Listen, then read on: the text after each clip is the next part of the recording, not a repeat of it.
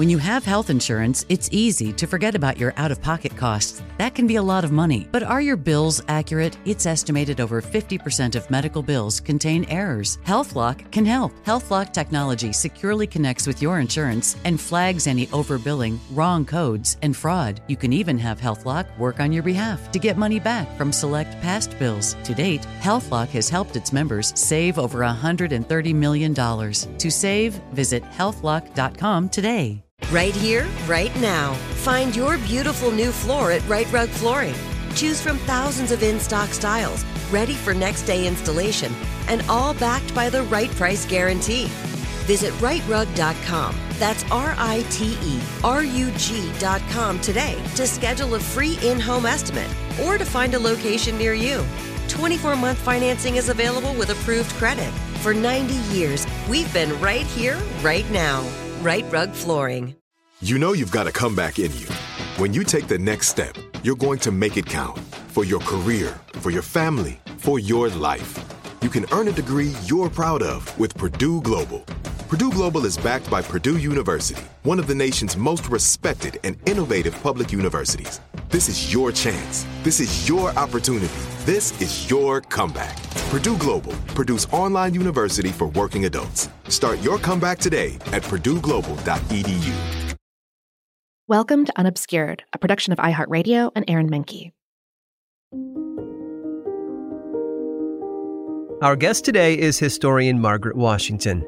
She's professor of history and American studies at Cornell University. Her work on the cultural, intellectual, and religious history of Black Americans has earned her awards and fellowships from Cornell University, Wesleyan University, and the National Endowment for the Humanities.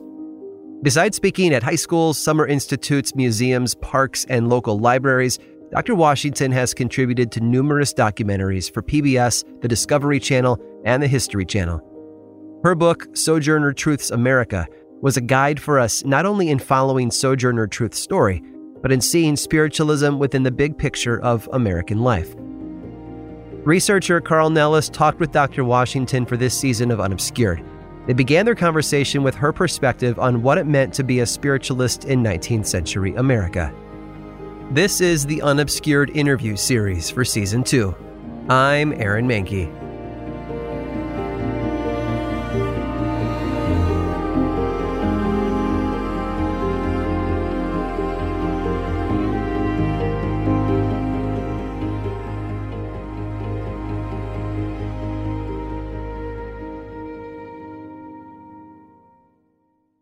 If you were a spiritualist in the 19th century, you looked upon life after death as a continuation of contact with humans, especially your loved ones. It was a situation where your contact with people who had passed beyond the veil could be instructive, it could be warnings, but there was this contact with people who had gone on. It wasn't a break with earthly life and then life in the beyond. So the first important aspect of spiritualism was this contact between humans who had been left to mourn and people who had passed on into the spirit world. Sometimes those contacts were loving, sometimes they were foreboding, but the most important thing is that there was this contact. And it took all kinds of forms depending on who the person was or people you were maintaining your contact with who had passed on. When people were coming to a seance, they weren't a medium, say, but they wanted to take part in the spiritualist practices. What kinds of things were they looking for? What kind of variety was there in motivations to attend a seance? Everyone had different motivations. Some people went for curiosity. Other people went for a specific goal.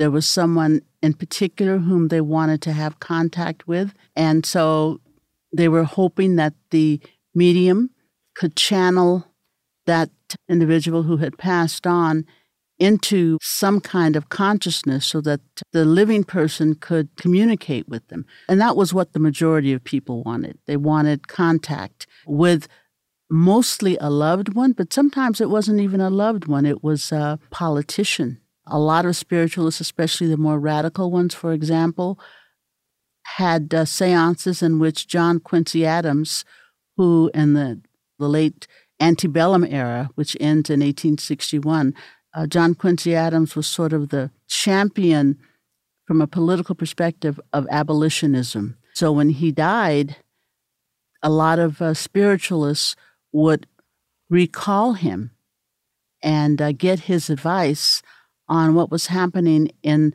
the world politically.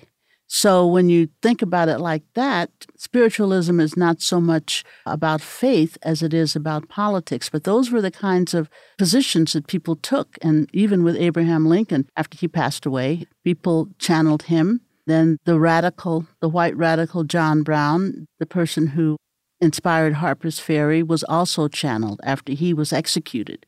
So it took a lot of forms. So that's interesting. When spiritualists were channeling these statesmen, political figures, what does that tell us about the way that spiritualists related to the past or to history? Well, spiritualists were radicals. They were people, aside from their faiths, and in many cases, I think this is important, in many cases, even though they were, I don't want to call them religious because they sort of avoided doctrine, but they were very spiritually oriented. Even though that was the case, many of them were not affiliated with any particular church because they felt the churches were corrupt and the churches promoted evil practices, such as the practice of slavery. So a lot of people did not see spiritualism specifically as something that was associated with their faith as much as it was associated with social life. One of the most important aspects of having a successful social life was to have free will. For example, if you were enslaved, you had no free will. You didn't have the free will to go to church. You didn't have the free will to raise your own children. You didn't have the free will to be with a husband. Indeed, you didn't have the free will to have a legal husband or wife. These were the kinds of issues that spiritualism opposed with the churches. I guess you would say they were not religious people, even though they were very upright people and very spiritual people. One of the movements that kind of seeded the ground for spiritualism was kind of a utopian or a collectivist impulse among many of these radicals to form model communities or kind of sanctuary communities over the course of her life. Sojourners involved in Northampton, Hopedale, and there are others, Fruitlands, the Oneida Community, Brook Farm. Could you talk a little bit about what was going on with these utopian or communalist kind of impulses that were bringing people to these places? There were, I think, a myriad of differences between the utopian communities. Not all of them were spiritualists. Fruitlands, the one that was founded by Bronson Alcott, was not spiritualist. The Shaker communities were, and the ones that Sojourner Truth became involved in were, except, as you mentioned Northampton. Well, Northampton had many spiritualists in it, but it was not a spiritualist community. It was more of a, I guess you'd say it was basically an abolitionist commune, is what it was. One of the things that united these utopian communities was a belief in the power of spiritualism, even if they weren't founded for that particular purpose. The Sojourner, when she went to Northampton, she found a home for her spiritualism there, even though it was an abolitionist community. When she moved to Michigan, in, I believe it was 1857, she actually settled in a spiritualist community. And so there were spiritualist communities, especially in the West, or what we call today the Midwest. At that point, she did want the spiritual connection in terms of her daily life. So Harmonia, which was outside of Battle Creek, Michigan, was a spiritualist community. They all weren't founded on the basis of spiritualism, but they all embraced the ideas of spiritual contact with the other world. At that point in the 1840s and 50s, we're pretty well into Sojourner's life. Let's go back to the beginning with her. She's not born Sojourner Truth, of course, taking on both parts of that name is really significant to her life story. But let's start at the beginning. She was born into slavery in New York before the 19th century dawned. So she's a generation or two older than many of the other women that we're going to be following for this series, talking about spiritualism, the Fox sisters, Cora Hatch, Victoria Woodhull, Emma Britton. How was the New York of her childhood different from the New York of the 1840s and 50s? She would say, and actually she did say, that when she was born, there were no ships, there were no steamboats. It was a whole different world. She pointed out in her talks in the 1840s and 50s that she was now living in what she called the modern world, but she had been born and raised in a world that in many ways was not even connected to what she considered modernity in the antebellum era. So it was very backward in a lot of ways. Sojourner Truth grew up not wearing shoes. If you can imagine living in rural Hudson Valley, New York in the wintertime and not having shoes. But that was the fate of the enslaved African Dutch people where she grew up, and that was pretty much her fate until she became a Christian and obtained her freedom. She was born in 1797. So basically, she's kind of an 18th century woman in that sense. And so that makes her quite different from the people who were going to become her comrades in the movements that she became involved in. Also, I think it's important to note that her background is Dutch as opposed to English. That made a difference at that point. There weren't that many Dutch. Most of the Dutch were centered in New York in the Hudson Valley, but it was a group of people, it was an ethnicity that they kept to themselves. And they spoke Dutch. She spoke Dutch until she was in her late 20s. And it was quite a different culture. She was not given religious instruction as a child or even as a young woman. So she didn't have the religious background that a lot of African Americans, even enslaved ones who had English mistresses and masters had. So in some ways that made her kind of like a vessel for Christianity. But on the other hand, it gave her kind of a circumspection about accepting everything. And that, along with the, we think that at least she said that her grandmother was born in Africa and her husband's grandmother was born in Africa. And spiritualism has interesting connections to what we call Africanity. The idea of people connecting to the other world was something that Africans took as just common, just the way it was. There really was no break between the earthly life and the life of the beyond. That made spiritualism something that she essentially gravitated toward, and as she would say, she was practicing it before she even knew that there was something called spiritualism. You write so beautifully in the book about West African traditions that weren't broken by the introduction of Christianity into West Africa, and that Belle drew on in her early life. Can you talk about them maybe in particular in relationship to when Belle, because she was born Isabella, right? Mm-hmm. When she lost her father, how did his death shape her life and her spiritual perspective? She was very close to her father, who was the head man for this massive landowning family who, at one point in their history, if you can believe this, owned 2 million acres of New York land. Her father was the head man. He was highly respected. He was half Mohawk, in spite of the fact that he was highly respected by his owners. And as a matter of fact, after his owner died, he wrote that he was called bomb-free, which was a combination of the Dutch word bomb and the English word free. Free tree, bomb meaning tree. So he was supposed to be taken care of once his owner passed away. And he left instructions for that. And the record shows that for 3 or 4 years after the owner passed away, the owner's sons did take care of him. Then it's pretty clear that they're not taking care of him and that his wife has died. Belle's mother has passed away. So he's basically being led around from pillar to post. He loses his eyesight, and she is enslaved by other people, and she has to go from one place to another to find him.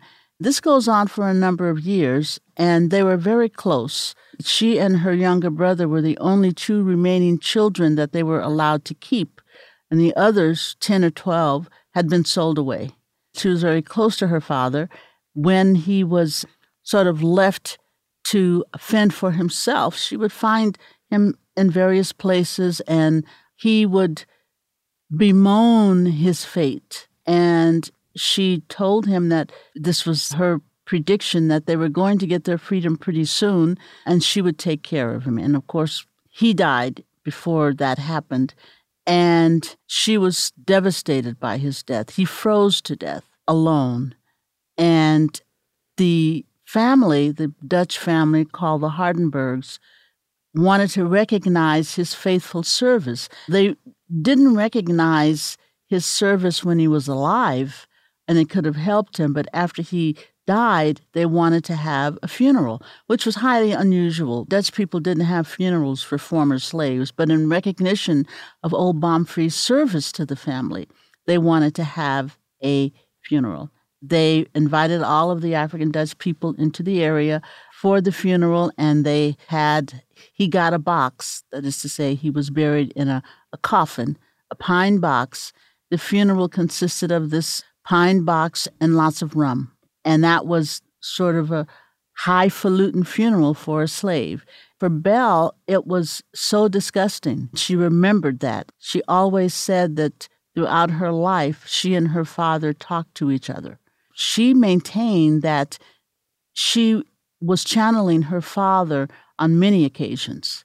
She actually, when she went to the utopian community, she visited utopian communities in the West, and she gave a talk about her father at one of them. I believe it was in Wisconsin. Yes, it was a Wisconsin utopian community where she spoke about what had happened. That's where she gave the story of old Baumfrie and how she channeled him whenever things got really difficult for her. It's an interesting story because with her father, according to her, being half Mohawk, then you've got the indigenous spiritualism involved in it too. But that was very important to her. He was her shining light.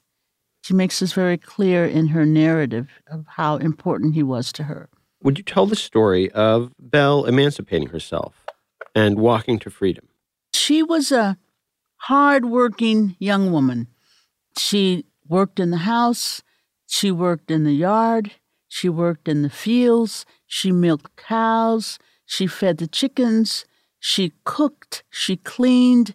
According to her owners, the man who owned her for 18 years, John Dumont, according to his daughter, she was the champion cradler, wheat cradler in their neighborhood. She could throw the wheat up in the air and have it wrapped before it hit the ground. That was Belle, and we get a sense of that from her famous Akron, Ohio speech, where she talks about all the work she did. That was very important. She was a hardworking person, and her owner used to say that she was better to him than a man, and he promised her freedom early because she worked so hard. In her zeal to continue to work hard under this promise of freedom, she cut off her index finger with a scythe while she was working. That meant that she couldn't work as hard, but she continued to work. The time came for her owner, Dumont, to honor his promise of freedom to her. The state of New York had decreed that in 1827 all adult enslaved people would be free. He had promised to free her early, a year early before that. So she went to him in 1826 to claim her promise. And he said, "Oh, no, I can't do that because you didn't work as hard as you were supposed to." She said, "Well, I had a diseased hand. I couldn't." He says, "Well, you still didn't do it, so I'm not going to honor my promise." So Belle was distressed, and she had created a little island in the middle of the river, and that was where she would go and talk to God. She had no religious instruction except what her mother gave her, and her mother's religious instruction was a kind of mysticism, where you speak to God and God speaks back to you. She went to her little island area and she asked God what she should do because he had broken his promise, and God told her she should leave. She said, well, how can I leave? They'll see me. And God told her to leave just before daybreak when everyone was still asleep. She did. She had an infant, a nursing infant. She took her infant and she fled. She went to the home of a Quaker who was unable to help her, but he sent her to someone who did help her, who was also a Dutchman. He said that he would intercede on her behalf. And so when Dumont came for her and told her that she had to come back, she said, I'm not going because you broke your promise and you owe me this year of service. He threatened to take her to jail. And she said, okay, I'll go to jail, but I will not go back with you. And then the Dutchman who had offered her sanctuary, whose name was Isaac van Wagenen, interceded, and he said, how much does Belle owe you? He gave him $20 for the remainder of Belle's year and $5 for Belle's baby. That is how she got her freedom. And she took the name of Van Wagenen, and so she became Isabella Van Wagenen until she became Sojourner Truth. Can you describe how the role in her life that her faith, that her talking with God, that her following her guiding light, her father, what role did that faith, that spirituality, that spiritual practice play in the course of the next year or two when she was fighting to get her son back?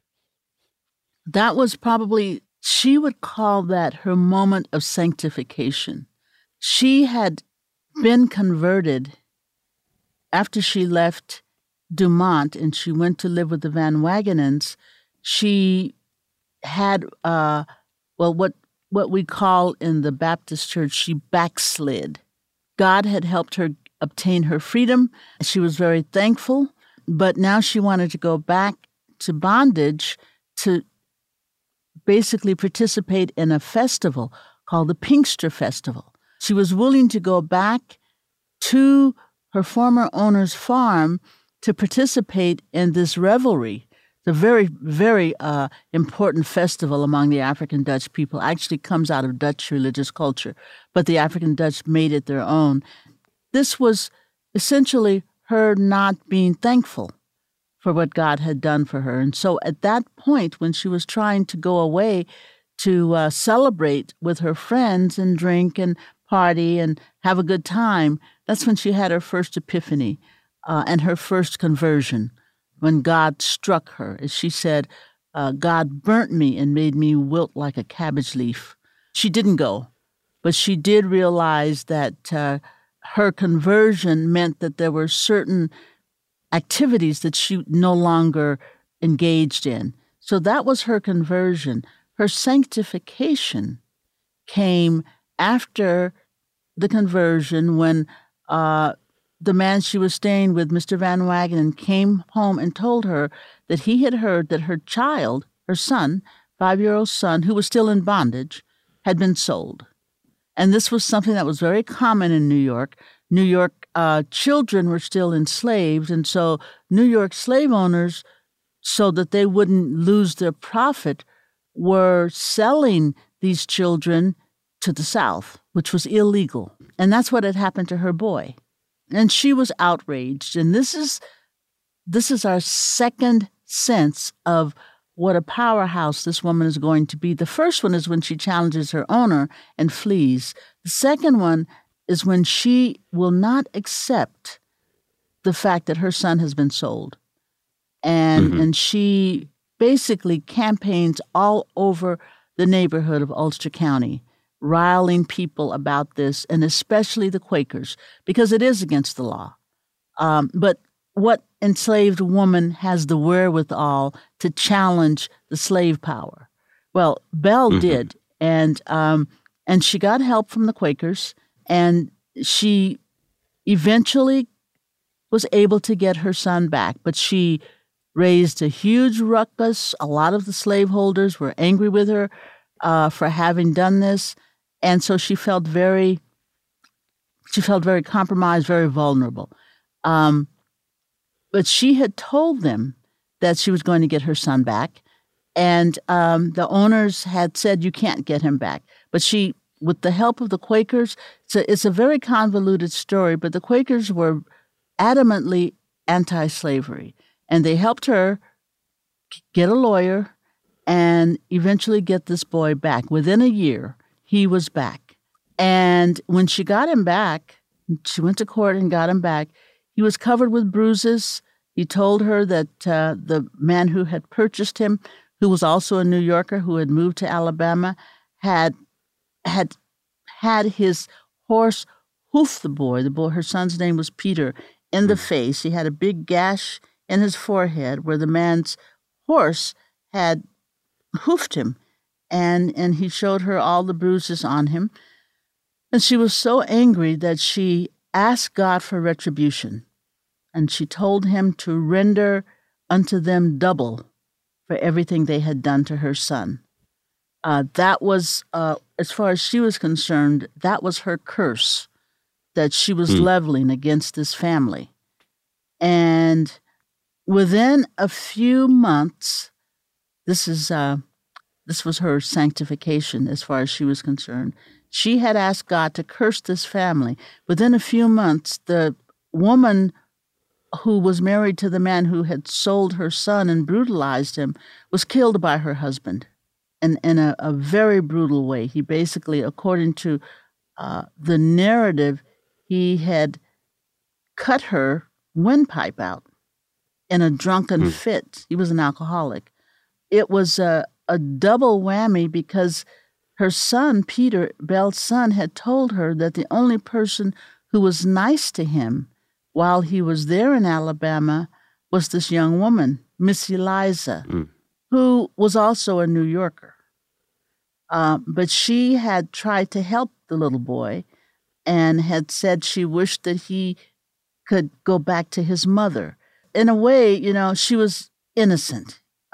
She had married a New Yorker who had become a slaveholder, and they were living in Alabama, but she was trying to help Peter. Nonetheless, when Peter was brought back to New York, the owner, the former owner, her husband, was so angry, and he was an alcoholic anyway, that he took it out on her and killed her. And when Belle heard this, she said, "This is what God is doing on my behest, but I didn't mean for God to go that far." And the fact that this young woman had died and that Belle had asked God to curse the family, to her was God's way of, I guess, giving her a special dispensation. Even though she said, the language of my heart was, I didn't mean for you to do so much, God, but I couldn't question God. So for her, that put her in a higher state of spirituality. So she went from being converted to being sanctified. And she told this story on the lecture circuit in New York City, where she left Ulster County, the Hudson Valley, within a year after her son was returned. And she told that story over and over again, and it made her a popular preacher in New York City, a revival preacher. So even before she became Sojourner Truth, as Isabella Van Wagenen, she was preaching in New York City and telling her experience of conversion and sanctification. So that was her background before she became the woman whom we would come to know. Well, and I'm interested more in that time because as she's working and preaching in New York City through the 1830s, she's working with she meets people like David Ruggles, and she's really preaching social reform. Can you talk a little bit about what life in New York City was like at that time? Who was Sojourner addressing? Who was she preaching to? Well, when she went to New York, the Methodists heard her preach in Ulster County, where she was born and raised, and they essentially said, your message is too important for you to be here. So they took her there. They found a Methodist. I can't call him a preacher because he was not accepted by the church. These people were they were Methodists who were shunning the Methodist Church because they felt the Methodist Church was becoming too respectable. So these were the people that she hooked up with as soon as she got to New York City, people who were dissenting from the Methodist Church, Methodists who were dissenting from Methodism. And so that's where she got her contact. And New York City was a vibrant place for African Americans, but it was also a tragic place because it was a situation where African American adults were converging onto the city because that represented freedom and it represented mobility and it represented opportunity, but they had to leave their children. Just as Belle had to leave her children. She left her daughters, but she took her son. She took her little boy with her, but the others remained in Ulster County. And so New York's Black population, which was very large, found that there were opportunities to learn to read. There were opportunities to set up your own churches, but there were very few jobs other than domestic work. And so that's what they did. A lot of domestic work, but it was a very impoverished situation for free Black people in New York City at that time. And in many ways, it would only get worse as far as the socioeconomic situation was concerned. But that would give rise to a very vibrant political culture on the part of African Americans to challenge this. So it was a time of hope, and it was a time in many cases of despair. People in Belle's situation, that is, women coming out of the farming areas trying to get jobs, often found themselves sometimes doubling as sex workers. It was sometimes living in slum situations, and if they were domestics, almost always, 90 to 95% of the time, living in the home of their employer, which meant that they were on call all the time. So it's a very confining life. As a matter of fact, a lot of the Black leadership encouraged Black people to stay in the countryside and not come to the city because they were crowding into the cities. There weren't enough jobs. It was a kind of hopelessness. But people were determined to make a better life, and so they were coming anyway. And so she was part of that movement of people coming into the city. And so she was determined to make a better life for herself. And I guess I should point out that she did have a husband, but she left him. When he wouldn't come with her, because he was an adult, he was free, he would not come with her. So she left. And she was determined to not be a casualty of the city. And she says that I refused to bow to the filth of the city. And she had, in a way, sort of a protective group around her because these Methodists were so interested in her that they helped her find a position. And then she also worshiped with them. So I guess she had a kind of specialness about her because of her experiences, because of her capacity to communicate, keeping in mind that her English is not very good, but she's able to communicate with them, even with her broken English and her Dutch brogue, in a way so that they find her incredibly inspiring. And she becomes a revivalist preacher. And I don't know how many African Americans she reached because she was a country woman. And so there wouldn't be much respect. And of course, she couldn't read and write. And she was Dutch. So there wouldn't be much respect for that. But as far as these Methodists who were coming into the city were concerned, her witness was so powerful that, as one person said, everybody in the city was running after her. So how does she go from being a Methodist revival preacher to joining the Kingdom of Matthias? The Kingdom of Matthias members were Methodists. They were fringe Methodists. The Methodist Church, as I mentioned before, was becoming respectable. And the people who were involved in cult groups like Matthias, and Matthias's group was not the only one. A lot of we called these people perfectionists, and a lot of the perfectionist organizations that grew out of this started in the Methodist Church. None of them went as far as the Kingdom of Matthias, but if you consider the Oneida community in Oneida, New York, they had many of the same religious principles that Matthias had. They had multiple marriage, which was really the hallmark in terms of outrage with the Matthias commune. But that was not unusual with these fringe cults. So they all started out as Methodists. The Methodist religion was, they called themselves when it was first founded, the religion that warms the heart.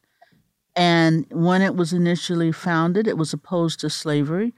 They believed in salvation being open to everyone. So it was an egalitarian denomination.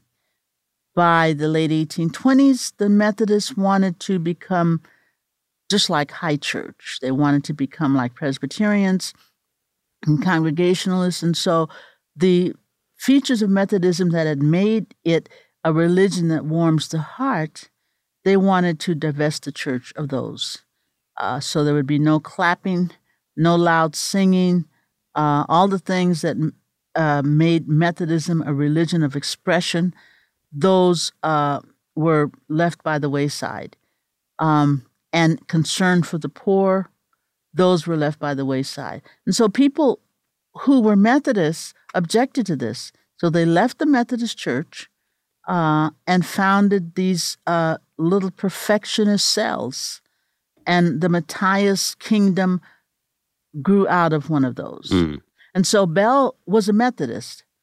And she was the kind of person, she was the kind of person who she lived on the fringe.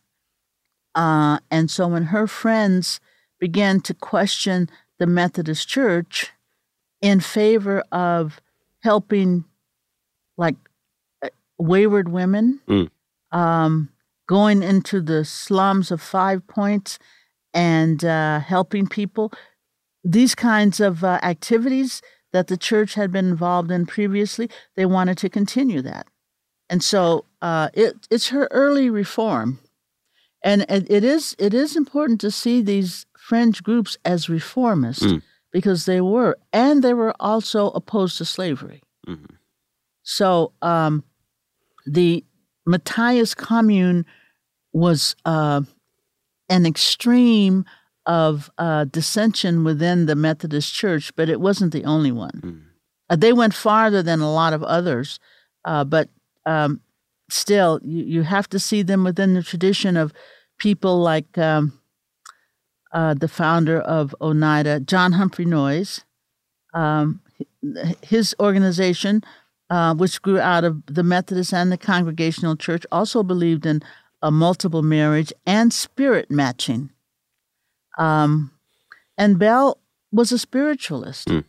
So the idea of which was germane to a lot of these fringe organizations coming out of the churches, the idea that your spirit match is more important than your legal marriage, they felt that this was supported by Scripture. And Matthias took it to another level, but he wasn't the only one who did that. Can you describe the way that her experience in the Kingdom of Matthias influenced Belle's thinking going forward? What did she take away from that experience? For one thing, I think it further empowered her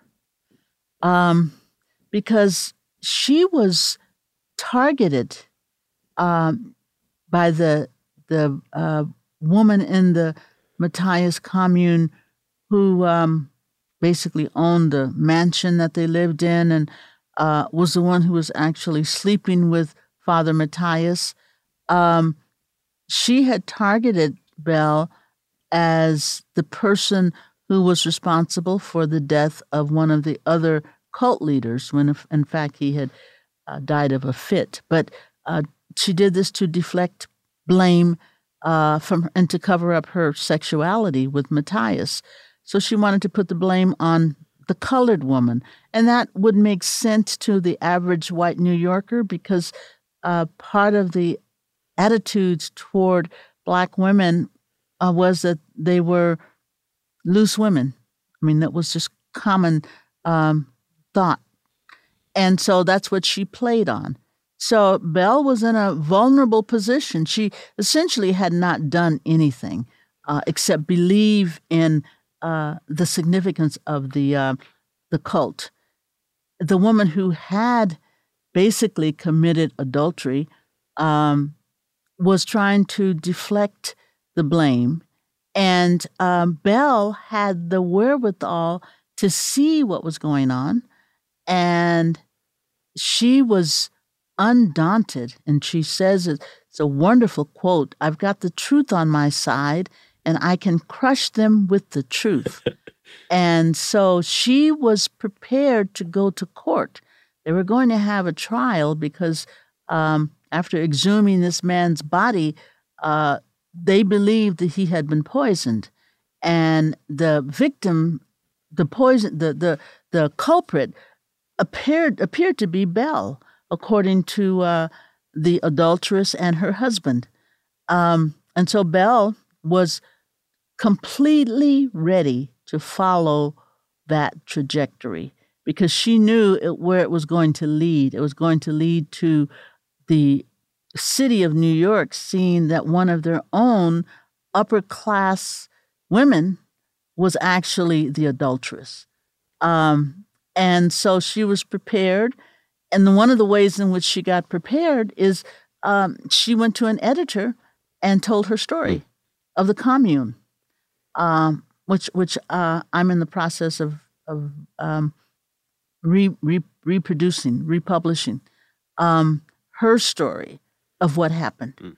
And it is amazing, the kinds of, her recall is impeccable, and it can be borne out by historical fact that what was going on in this particular commune. It's the newspapers are also important in this, but she is adamant that she can prove that she has done nothing wrong, and that this was something that was planted because of race and the cultural opprobrium that African American women experience in American society. So she was up to the task. She sued them for defamation of character.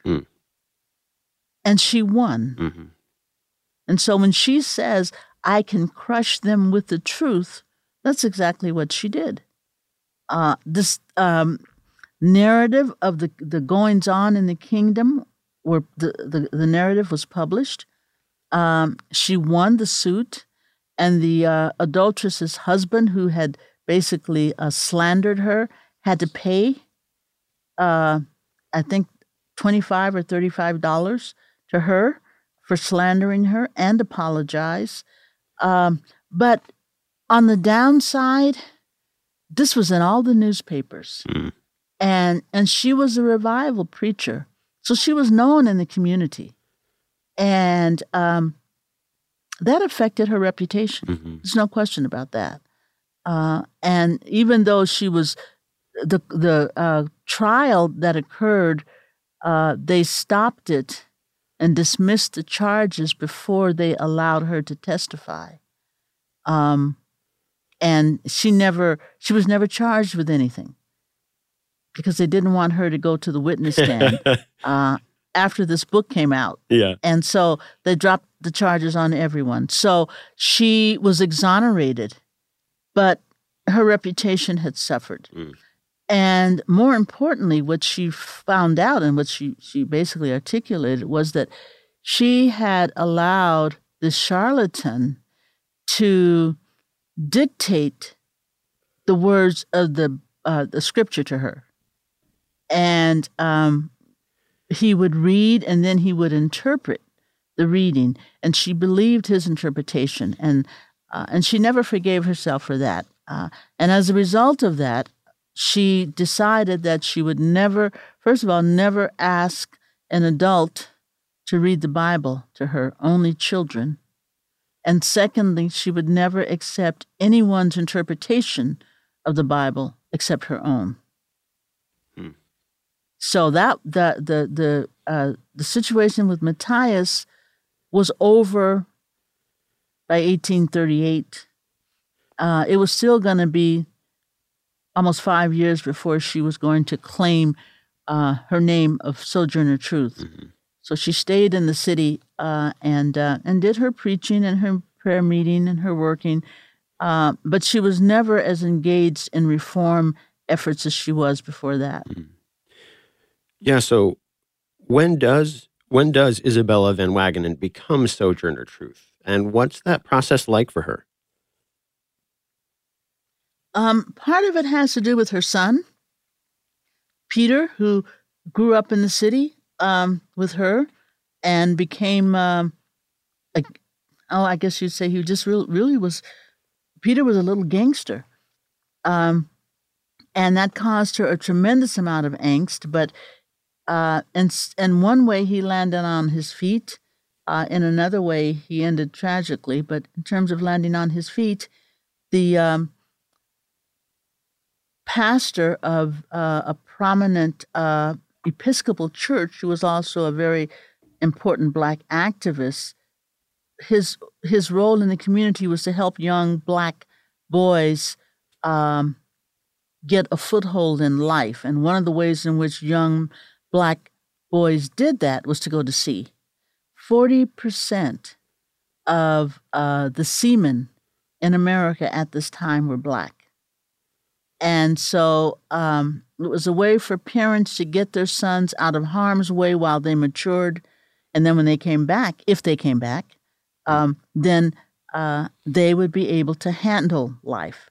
So Peter Williams' job was to find seaman positions for boys who were in trouble. And so that's what saved Peter. And he went off to sea in 1839, wrote his mother beautiful letters, and was coming back a changed man, but he never came back. He was due to come back in 1843, and he did not come back.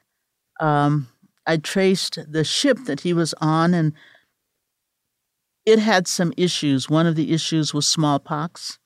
Another issue was a mutiny. And he wrote her and said that he had been disciplined for trying to help people on the boat. And he had gotten in trouble, but he was okay now. And that was the last letter she got from him. So he either succumbed to smallpox, maybe he was beaten. We don't know, but he never came back. He was due to come back in 1843. And I think that is telling because that is the same time when she leaves the city and becomes Sojourner Truth. So I think she's already very distressed. She's not making as much spiritual progress as she would like. She's confused, but she's there waiting for her son. And her son does not come back. And in May of 1843, the noted literary author, who is now the editor of the New York City anti-slavery newspaper, the Anti-Slavery Standard, writes this little article in the Standard about a colored woman giving a speech at the Colored Methodist Church. And she says that it is the most profound speech you could imagine. And she says that the colored woman was born in New York slavery, and she talked about her experiences as a slave, and it was extremely powerful. Well, 2 weeks later, Sojourner Truth is in Brooklyn as Sojourner Truth. And so I'm positive that the woman that Lydia Mariah Child is writing about in the Standard is Sojourner Truth. And by the way, Lydia Mariah Child and Sojourner Truth become very good friends in the anti-slavery movement, in the women's rights movement. So these events, Peter's scheduled return, which doesn't happen, that's in the spring of 1843. The little speech at the Colored Methodist Church is in May of 1843.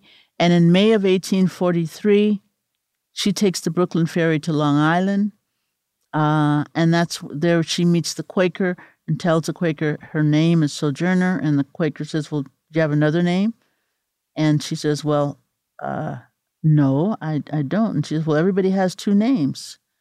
And after a lot of consideration, she settles on the name of Truth, because that is truth is another name for God. You mentioned the power of that sermon.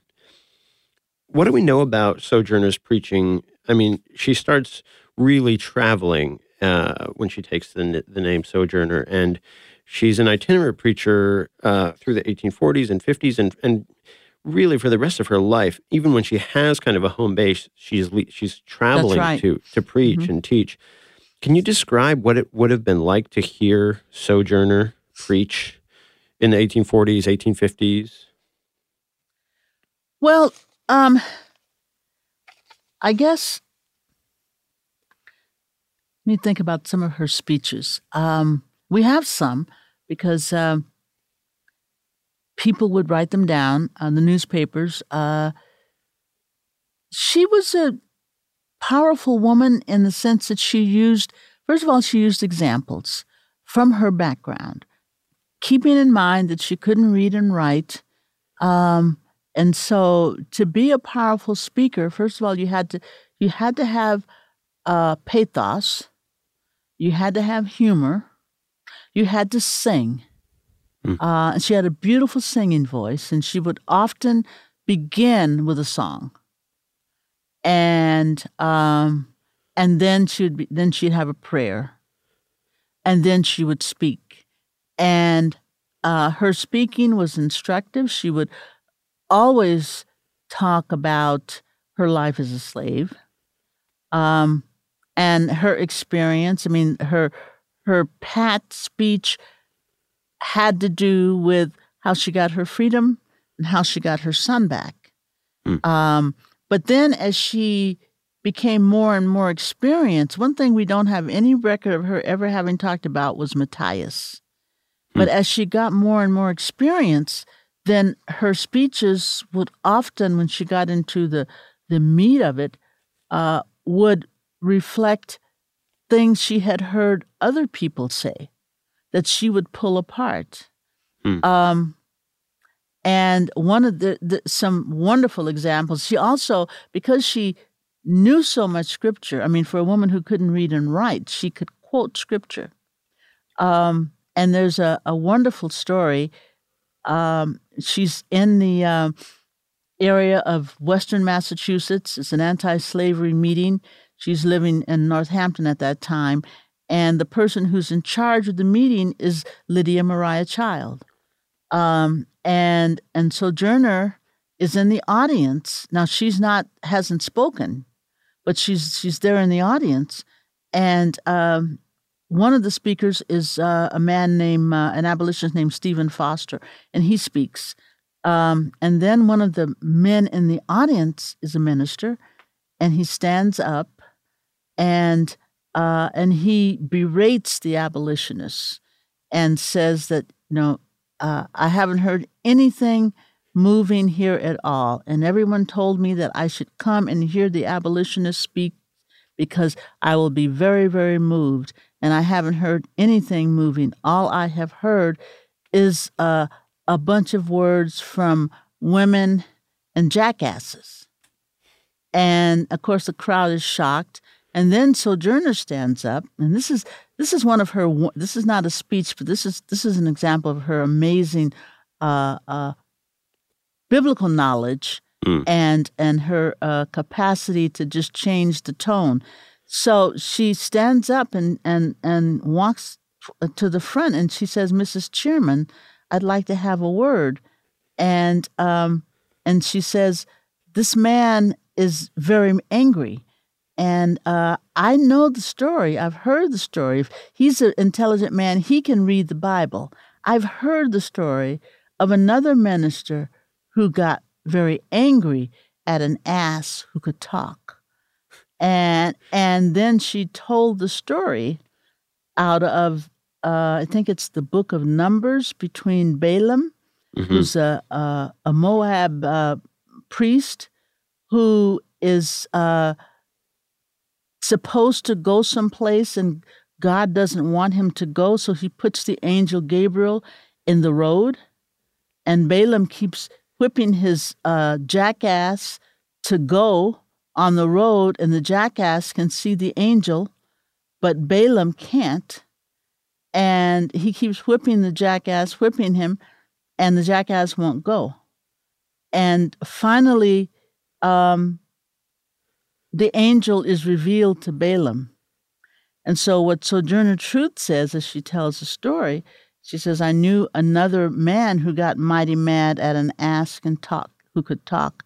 And she tells the story, and she says, so I just want to remind the man and the audience that it was the ass and not the minister who saw the angel." And the crowd just went wild. Yeah.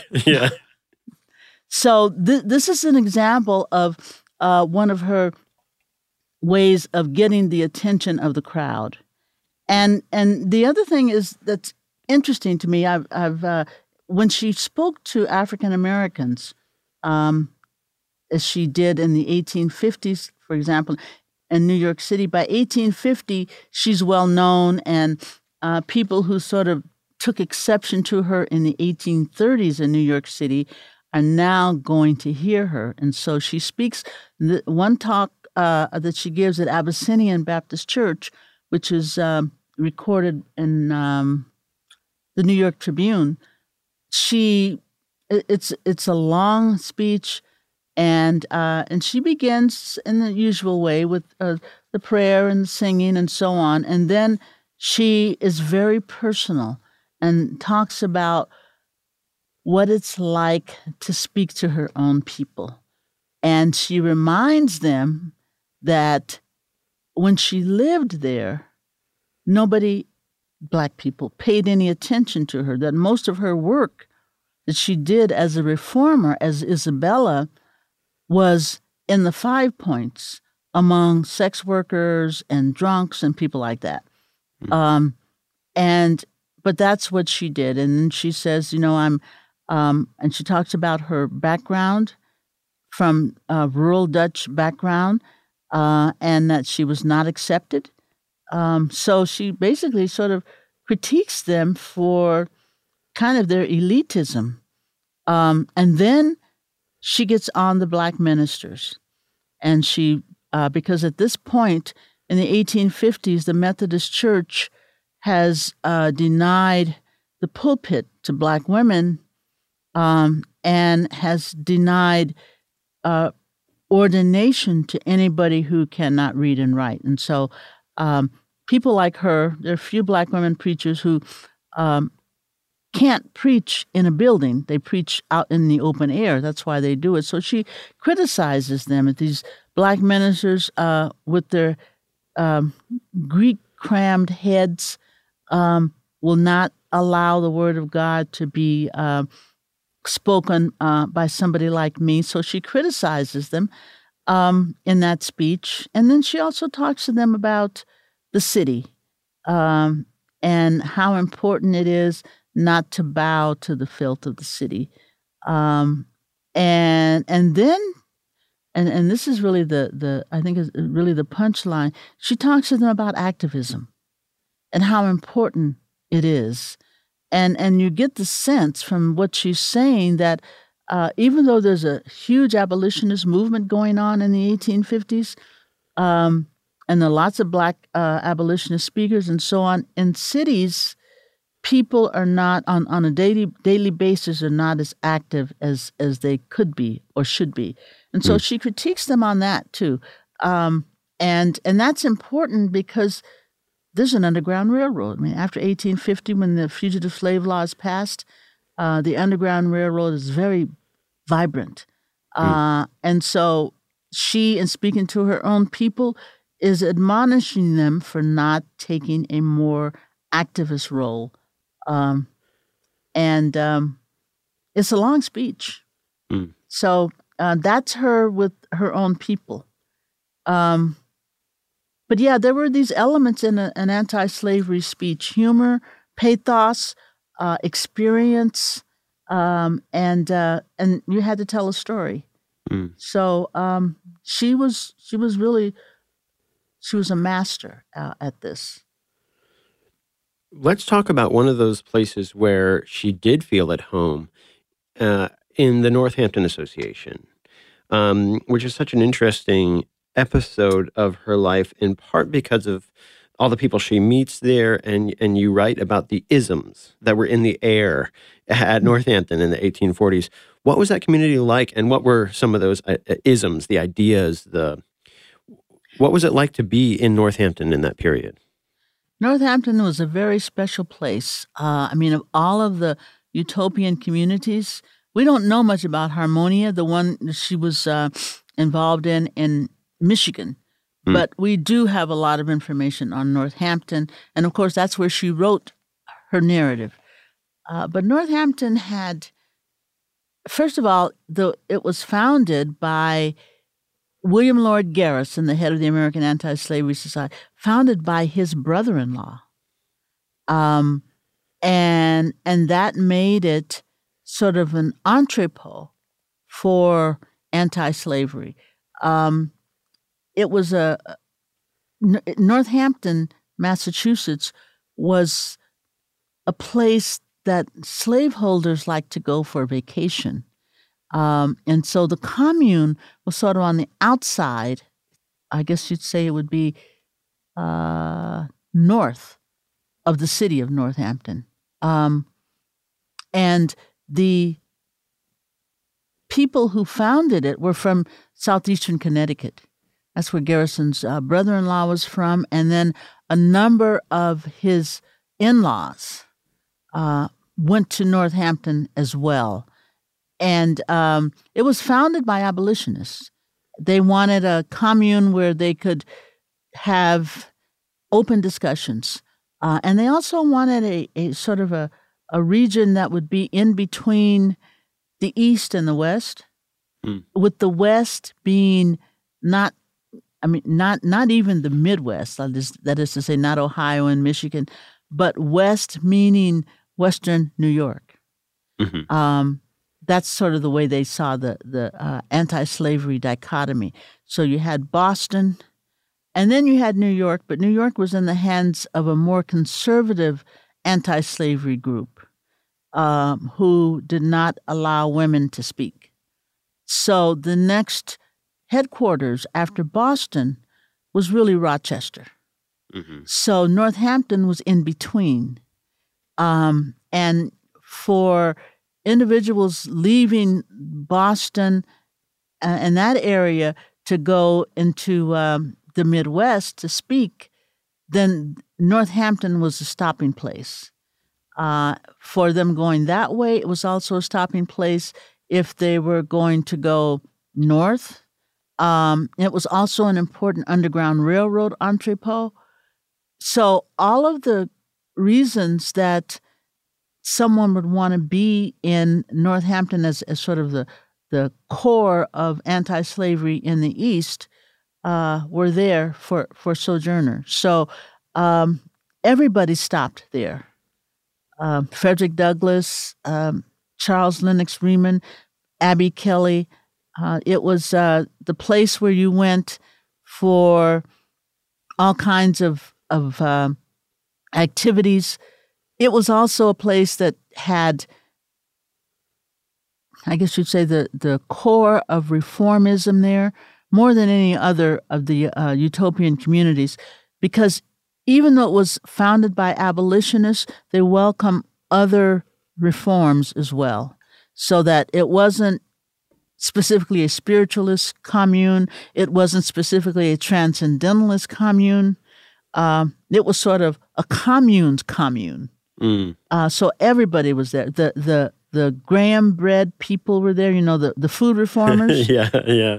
The health, the water cure was there. David Ruggles had his water cure concern there. John Brown's wife was at the water cure with Sojourner Truth. So Northampton was the entrepot of communalism. Everybody stopped there. So that's the way I would explain it. And it was, if you look at the Northampton records and the kind of people who came, it was also integrated. That's another important part of Northampton.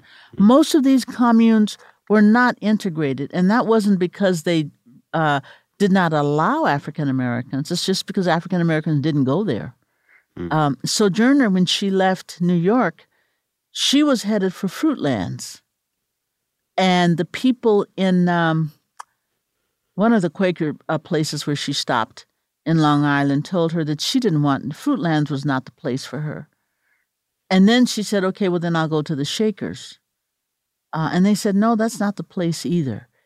The Shakers is thoroughly religious, and it has a very doctrinaire religious impulse. Brook Farm was intellectual. The Oneida community was multiple marriage for men.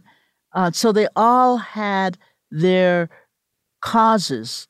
Northampton, you didn't have to have a specific cause, but you had to be an abolitionist. So it was really the center of the communes, and everybody went there, even people from Europe. The first thing they wanted to do when they were studying utopianism was go to Northampton.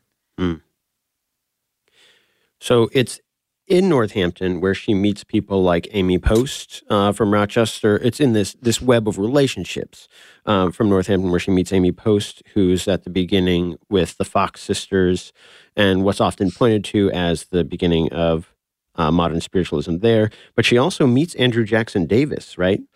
That's right. Can you remember what their conversations were like? I don't know. I know she was very close to his wife. He wasn't there that long. Actually, Right. She met Amy Post. She didn't meet Amy Post in Northampton. She met Amy Post in Rochester in 1851. There was some friction between Andrew Jackson Davis and people who sort of got into spiritualism through the Fox sisters. They thought that Davis's spiritualism was more self-serving, is not as authentic. But that was just differences. The Fox sisters were from Western New York, and so people who came to spiritualism as a practice, as a reform, through that venue just sort of gravitated toward her. Well, there were two of them, the Fox sisters. And then Andrew Jackson Davis, that was a different venue. So it really depended on who you got your spiritualism through. And the Fox sisters were right outside of Rochester, so that was sort of the beginning. But even before that, I mean, even before Sojourner met the Fox sisters, she had met Andrew Jackson Davis because he would come to Northampton. So she was already into the spiritualist network. they sat, Sojourner was what was her role? She was the head of the laundry at Northampton, even though as one person who was taking her place, she was hardly ever there. One of the things about her being head of the laundry was that when she wasn't there, a lot of the men would do the laundry for her because she was often gone giving speeches. But one of the things that she did was in the community hall, which is where they all met, is that she had, as far as I can remember, 2 conversations on spiritualism with Davis. And this comes from a group of letters from the Stetson family, who are one of the founding families of Northampton. And she says something to the effect of Andrew Jackson Davis and the Sojourner really went at it tonight. And she doesn't say what they went at it on, but who knows? Mm-hmm. And I know there are records of Andrew Jackson Davis later being disdainful of what he calls, the spirit rapping, and it's not the embrace of his harmonial philosophy, and it's not, the embracing translectures, but people looking for the rappings and the table turnings and the kind of physical manifestations. And he, in some cases, pushes back against that as being a kind of a true spiritualism. So that's an interesting point you make about people on that side. Amy Post, who is good friends with the Foxes and Sojourner and their network of spiritualist believers, that they would find Davis to be, I'm trying to remember the word you used. Was it disdainful or something? That's interesting. Well, they were more, their spiritualism, as far as they were concerned, was more authentic. He was not so much into mediums. Mm-hmm. And Sojourner was a medium. Mm-hmm. She was adamant about that. And so was Isaac Post. So they believed very strongly in that, the medium part, the rapping, and they also believed in that, that their seances included rappings. And, I think also some of it was their political orientations between Davis and Davis was certainly a reformer. But aside from political, and by political I mean that they were basically in competition. Spiritualism for the practicing abolitionists, the activist abolitionism, was not something that consumed them.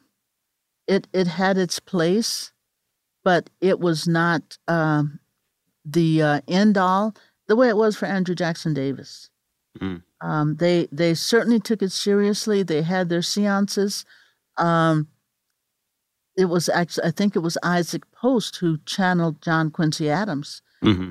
And so they did strongly believe in it, but they had other causes as well. One of the most important ones was, of course, the breaks within the Quaker Church that they were dealing with.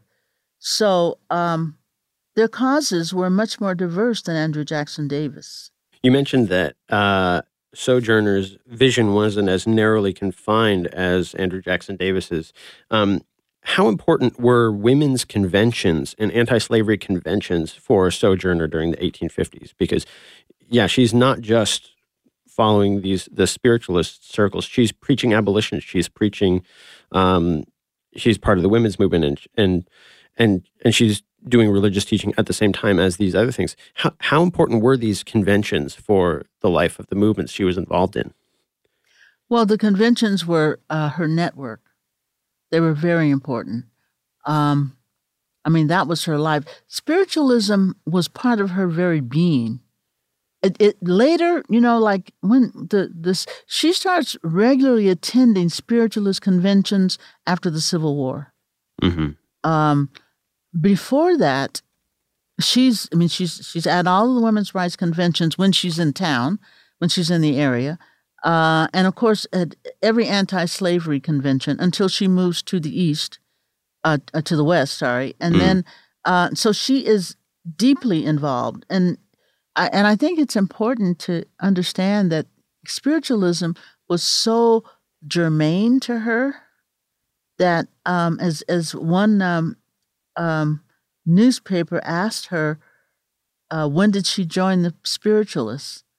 And she said, but there's nothing to join. Yeah. It's just me. But then they started having spiritualist conventions, and she would go to those. Mm-hmm. There's a section in my book where there's an anti-slavery convention in Michigan. Mm-hmm. It's in 1857, and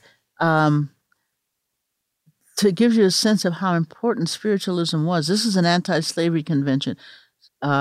It's being run by Sojourner and her friend from Ohio, Josephine Griffin, and her friend from Rochester, Lucy Coleman. So they're running this, and then the Progressive Friends in Michigan are also involved. And they're making speeches, and they're singing, and so on. And then an anti-slavery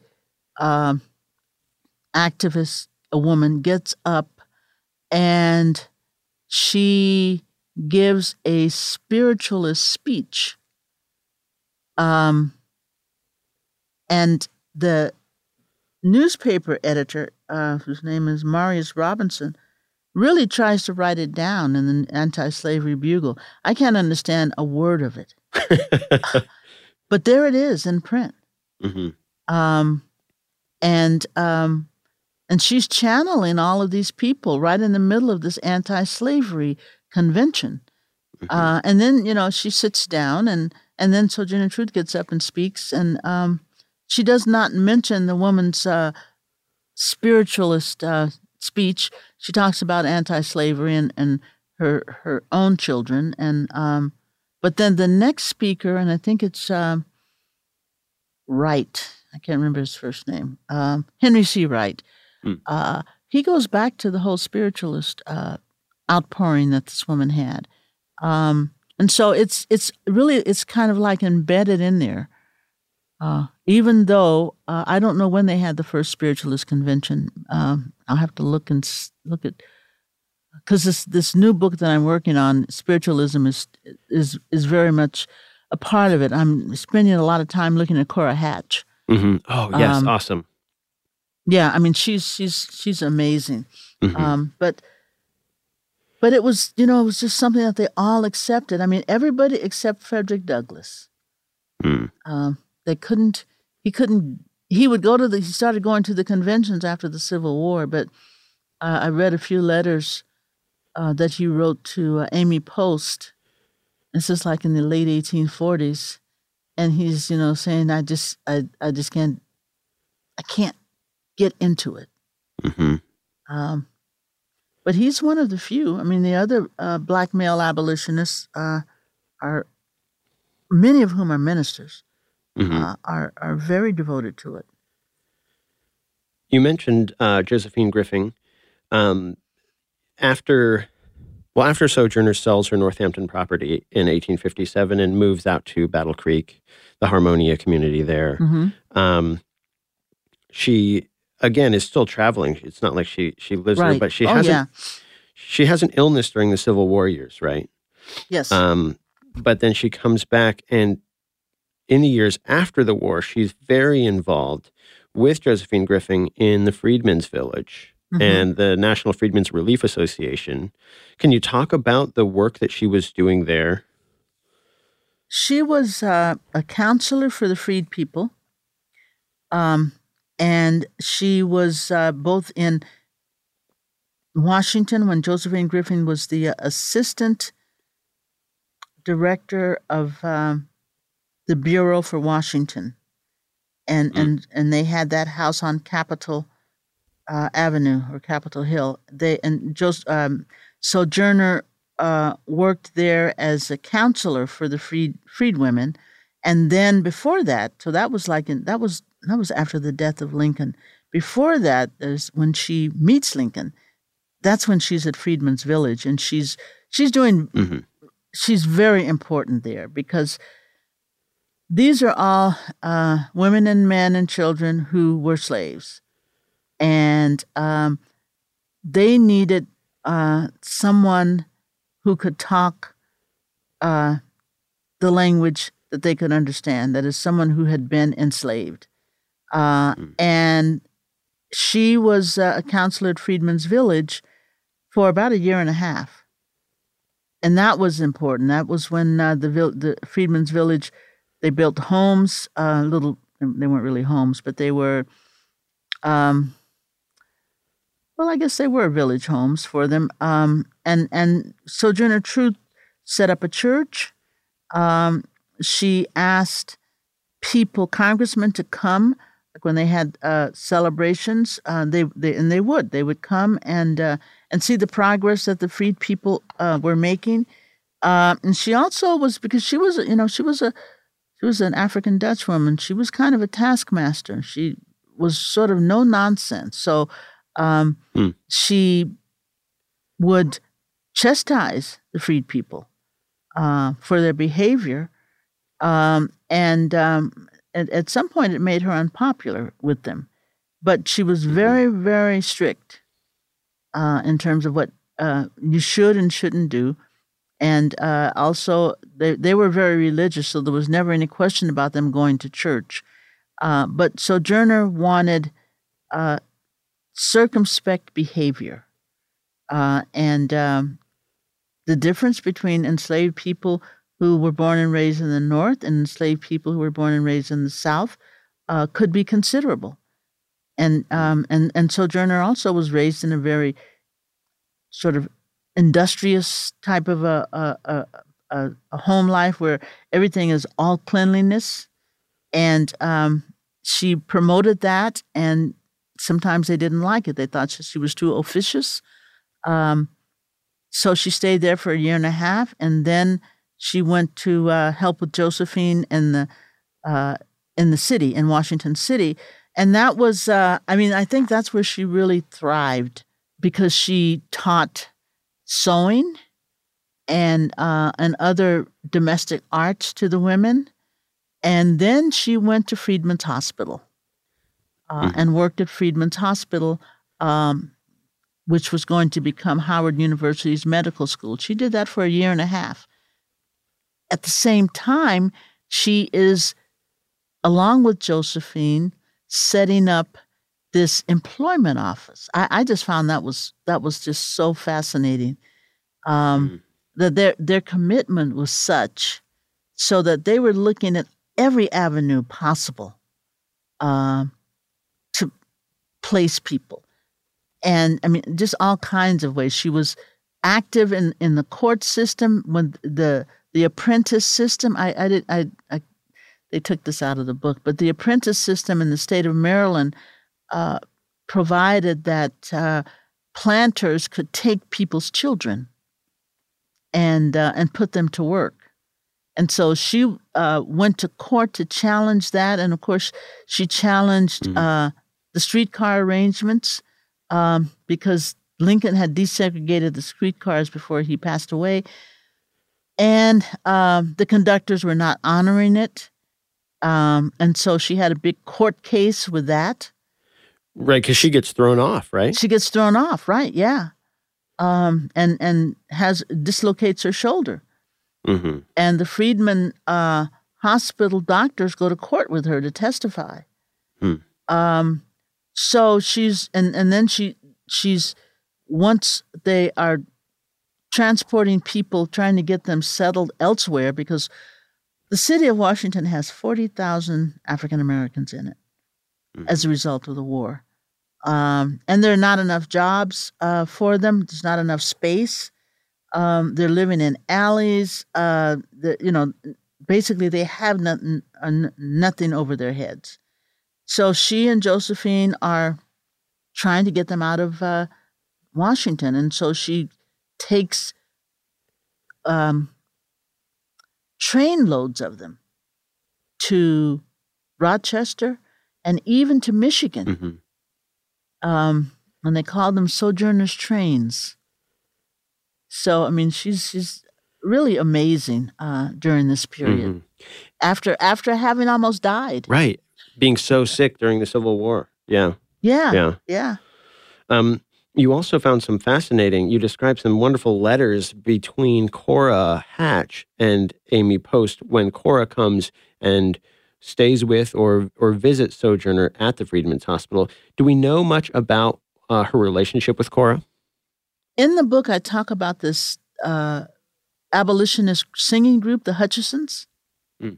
The Hutchisons were the most popular folk singers in America, but they were also radical abolitionists, and they were good friends of Sojourners. They spent a lot of time at Northampton, and there's one Abby Hutchison is the one young lady in the group. They're from New Hampshire, and Abby married maybe right after or during the Civil War, maybe just before. She married a wealthy guy in New Jersey, I think. And after Sojourner moved to the West, when she would go east, she had certain places where she would stay, and one of them was Abby Hutchison's home. And Abby was a spiritualist, and Abby had Cora Hatch at her house a lot, and Cora and Sojourner met at Abby Hutchison, whatever her married name was, I can't remember, at Abby Hutchison's home.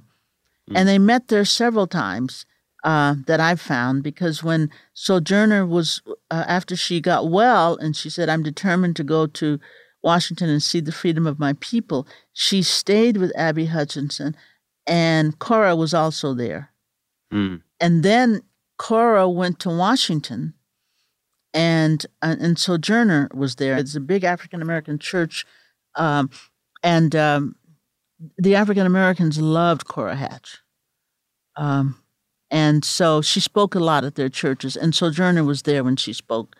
Then when the conventions began, when the spiritualist conventions began after the Civil War, there's one in Rochester that I'm recalling.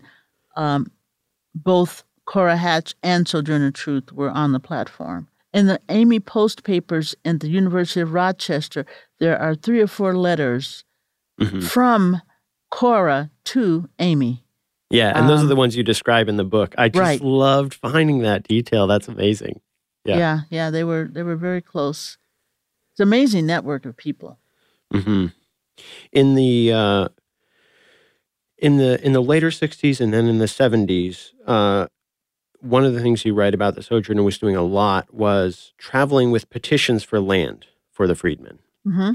In the midst of the other conventions and the preaching that she continues to do, it seems like those petitions became really the focus of kind of her final years, the energy that she was putting into those. Is that how you would describe kind of the last decade of her life?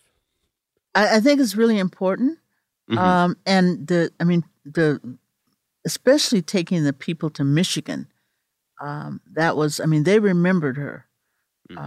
And they even talk about where she let them off, and who she, set them up with, and her network. But I think the culminating part of her life was the Kansas movement. I think when she was trying to get, it was one thing that was for sure, it was always about the betterment of the freed people. And that's why she wanted to get them out of Washington. That movement to get them settled in places like Michigan and New York is one movement. And so she does that until like 1867, 1868. Then she goes home. Because the thing is that she's old and she doesn't have a home. She's got her house in Harmonia, but her daughter and her family, they're living there. So she goes home because she's going to try and build a house for herself.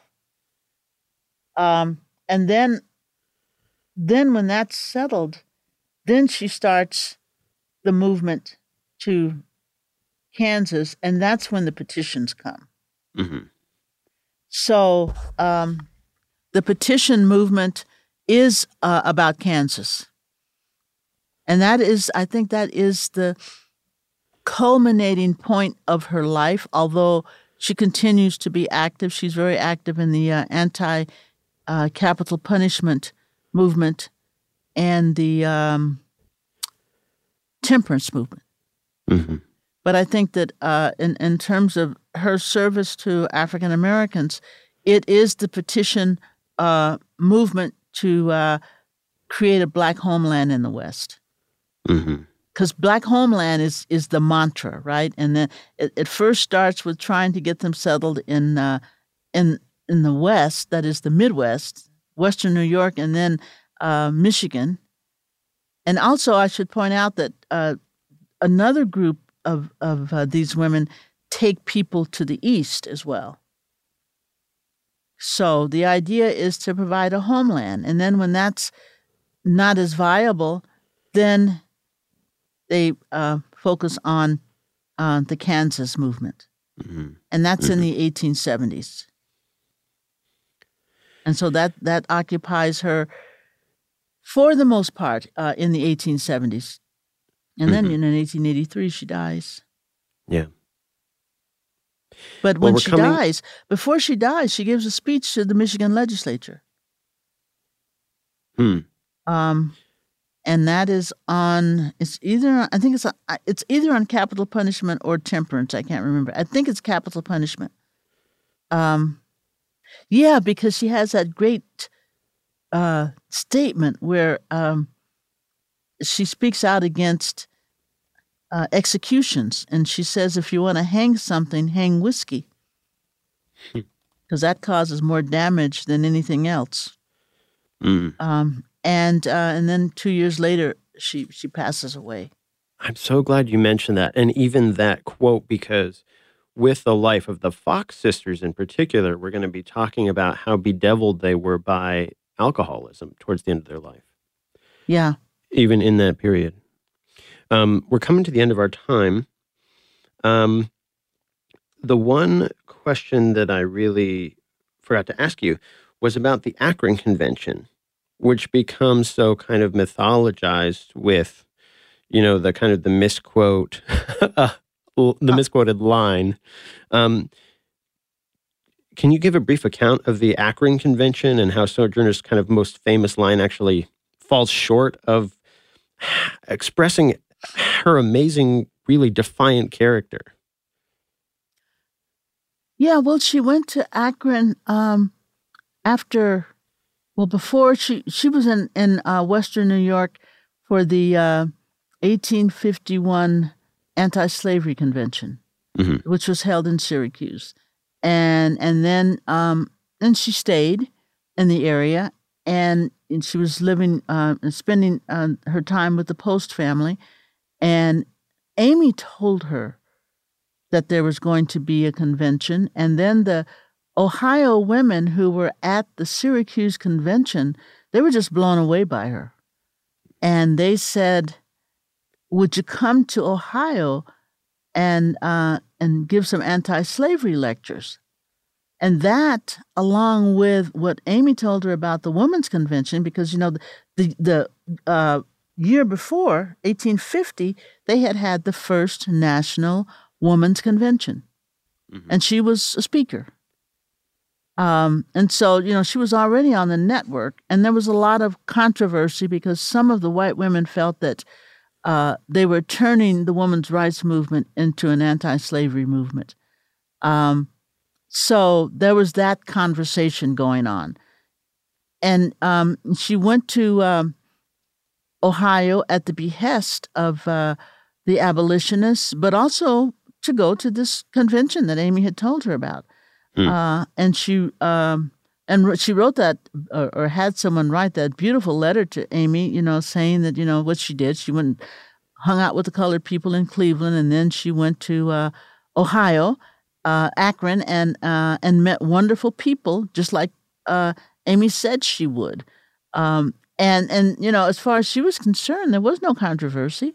So, but it was very telling especially in terms of the attitudes toward abolition and merging abolition and women's rights, which it's hard to believe, but that was the problem, is that some women saw that the two causes should not be connected.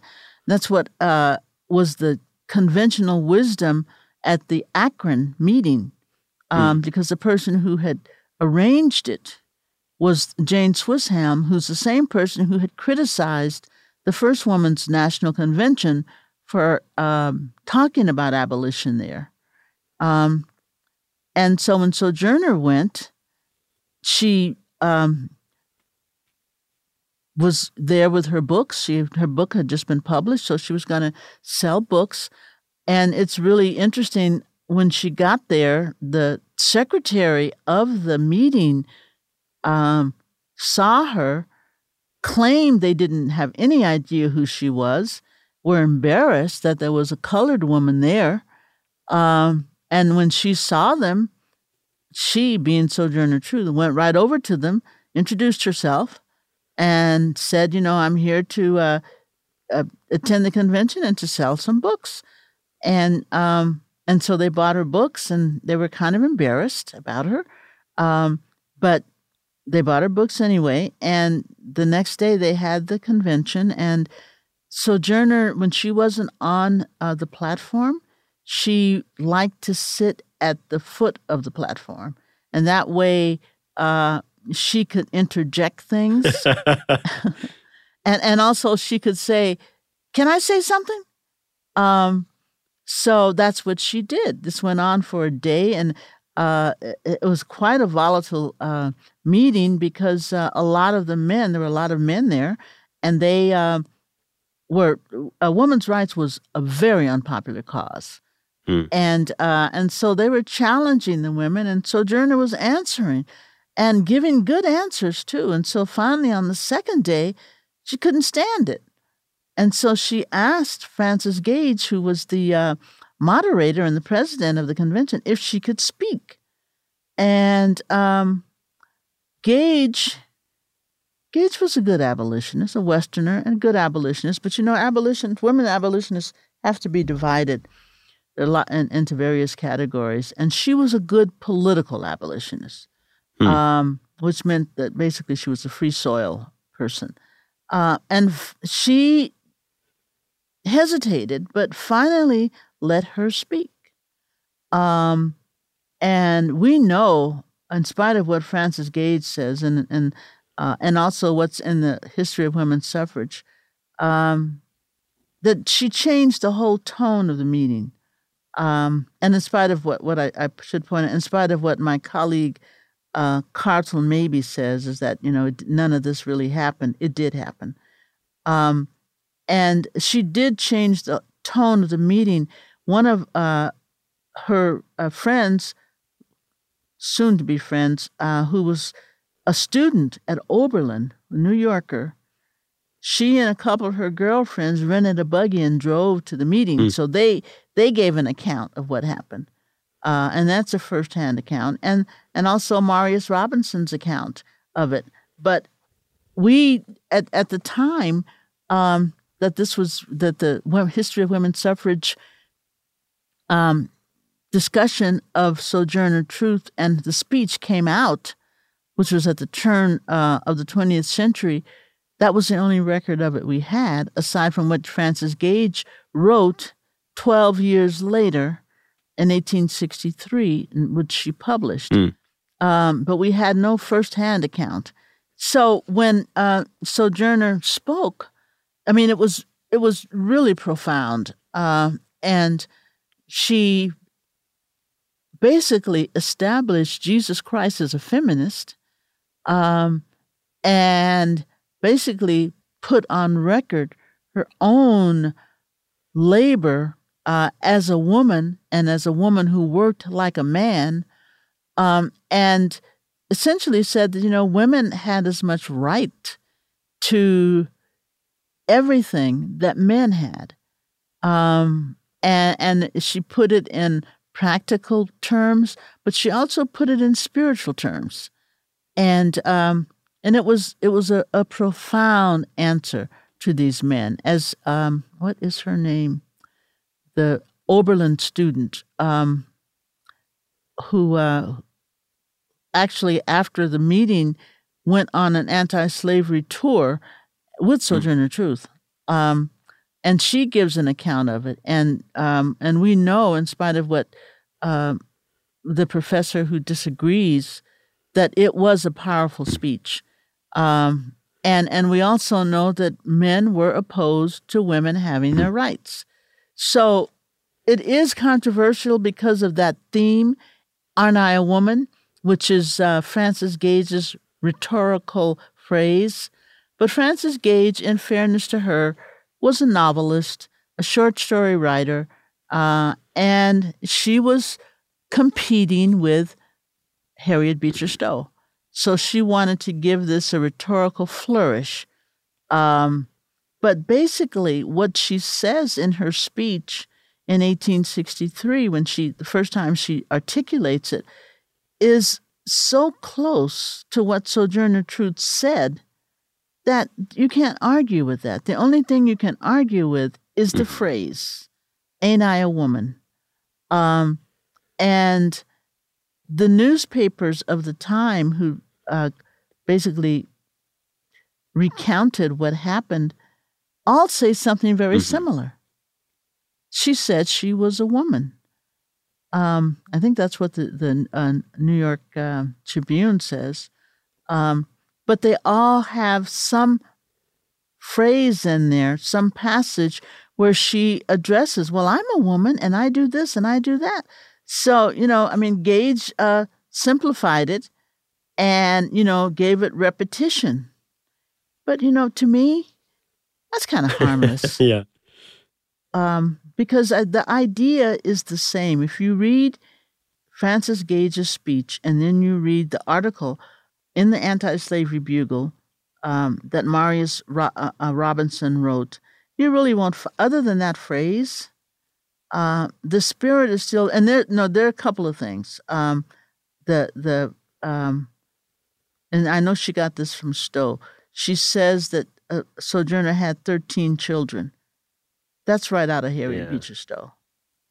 And when Stowe wrote that, Sojourner said, Mrs. Stowe lays it on thick. Yeah. And so she took that. I mean, Frances Gage took that passage from the article that Stowe had written about Sojourner Truth. But other than that, it's it is the same. The same spirit, same information.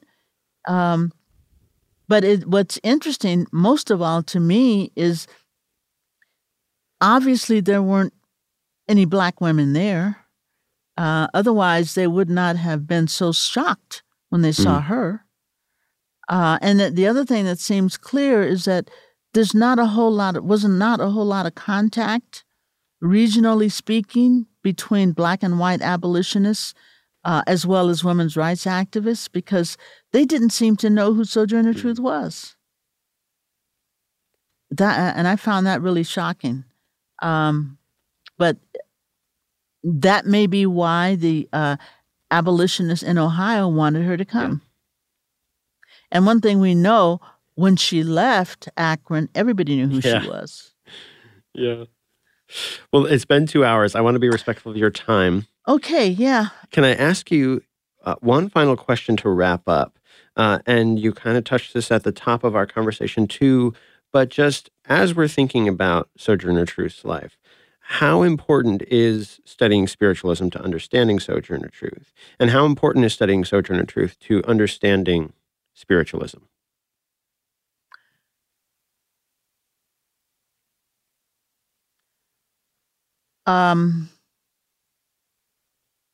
Spiritualism was very dear to Sojourner. Sojourner was a woman who was born at the tip of the 18th century, and she was part of a different world. I mean, in a way, she's almost part of the colonial world. And for her, spirituality, and that makes her very close to Africanness, or what we call Africanity. And Africanity is, the core of it is spirituality. So to me, it's almost like a no-brainer. Spiritualism, how is that different from spirituality? Except that people want to get in touch with loved ones who have gone on. And in African spirituality, that is taken as a given, that your loved ones, not only do they not leave, they protect you. They surround you. So they're part of you. And so spiritualism for her was an extension of that. And some of the differences, I suppose people would say, would be that the spiritualists in America tacked on certain responsibilities to spiritualism, and certain social problems to spiritualism. The spiritualism that arose in America, a lot of it had to do with, as I would say, pain and loss. I think that's how a lot of it began, is especially with women, because it's important to understand spiritualism is very much a part of women's rights.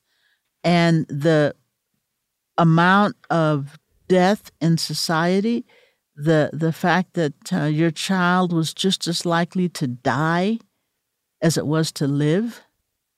One of the abolitionists had 10 children, and the first 5 died. And that's a tremendous amount of stress. And one of the things that spiritualism allowed was it was a release of that stress, because you had the capacity to think that you were in touch with these children, and not only were you in touch with them, but they were happy. No matter how they had suffered from these horrible childhood diseases that they died from. So it was spiritualism was connecting life and death. And I think that's important. Spiritualism was important to life, and women, I think, needed that. And not only women, but men as well. You know, Abraham Lincoln, after his son Willie died, went to a spiritualist. His wife convinced him to go, and she became interested in spiritualism because her, what would you call this woman? Dressmaker. She was more than a dressmaker. She was a confidante. She was a dressmaker. She dressed her hair, but she was a former slave. And her son had passed for white, so he could join the Union Army at a time when they weren't taking black people. Yeah. And he was killed almost immediately. And that was her only child. And so spiritualism was very important to her. And then after Willie Lincoln died, then she introduced Mary Todd Lincoln to spiritualism. And Mary Todd Lincoln took it very seriously, and even got Abraham Lincoln to go to one. It didn't relieve him, but it was a form of relief. It's a form of solace. It was a form of faith. And so I think that spiritualism is really important to understanding the lives of these people and their activism. Thank you. That's beautiful.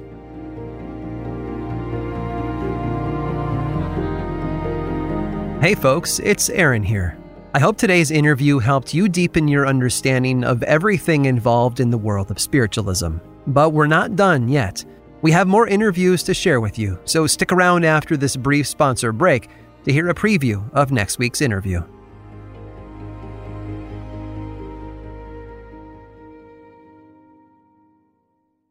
Like many of us, you might think identity theft will never happen to you. But consider this. There's a new identity theft victim every 3 seconds in the U.S. That's over 15 million people by the end of this year. equal to the populations of New York, Los Angeles, and Chicago combined. Even worse, identity theft victims often don't even know they're victims. That's why LifeLock Identity Theft Protection alerts you to identity threats, even the ones that don't show up on a credit report, like data breaches, fraudulent bank transactions, loan and credit card applications, and crimes committed in your name. If your identity is stolen, your own dedicated LifeLock U.S.-based restoration specialist will work to fix it. LifeLock protects you in ways that you simply can't on your own. Join now and save up to 25% your first year at LifeLock.com/iHeart. That's LifeLock.com/iHeart to save up to 25%. Identity theft protection starts here. Right here, right now. Find your beautiful new floor at Right Rug Flooring. Choose from thousands of in-stock styles, ready for next day installation, and all backed by the right price guarantee. Visit rightrug.com. That's RITERUG.com today to schedule a free in-home estimate or to find a location near you. 24-month financing is available with approved credit. For 90 years, we've been right here, right now. Right Rug Flooring. This is it. Your moment. This is your time to make your comeback with Purdue Global. When you come back with a Purdue Global degree, you create opportunity for yourself, your family, and your future. It's a degree you can be proud of, a degree that employers will trust and respect. Purdue Global offers working adults like you over 175 flexible degree programs to meet your specific career goals. These include associate, bachelor's, master's, and doctoral degrees and certificates. Purdue Global degree programs range from nursing to business to communication and more. Whatever your interest, we have the degree that will move you forward. You have the knowledge, you have the experience. Now it's time to get credit for the work you've done and earn the recognition you deserve with Purdue Global, Purdue's online university for working adults. You know you're worth it. We do too. So don't wait another second to get the degree that will take your career to the next level. Start your comeback today at purdueglobal.edu. Next time on Unobscured. The Catholic Church in New Orleans supports the Confederacy very strongly during the Civil War. There's this one very outspoken abolitionist priest who's threatened with excommunication and has his church shut down. Priests regularly would refuse to give Eucharist to Black Catholic men in Union uniforms. There would be ceremonies. The spirits would refer to these ceremonies blessing Confederate flags during the Catholic Mass. So the Catholic Church locally is in support of the Confederacy even during the Union occupation of the city. And the spirits deliver tons of messages about the materialism and greed of the Catholic Church and its priests. That the Catholic Church, it wants money and secrets, money and secrets, money and secrets.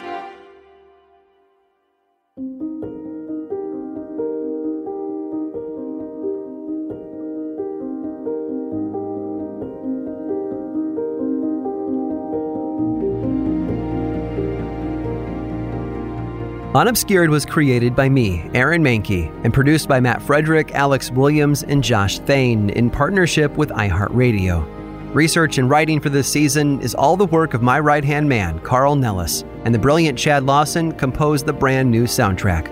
Learn more about our contributing historians, source material, and links to our other shows over at historyunobscured.com. And until next time, thanks for listening.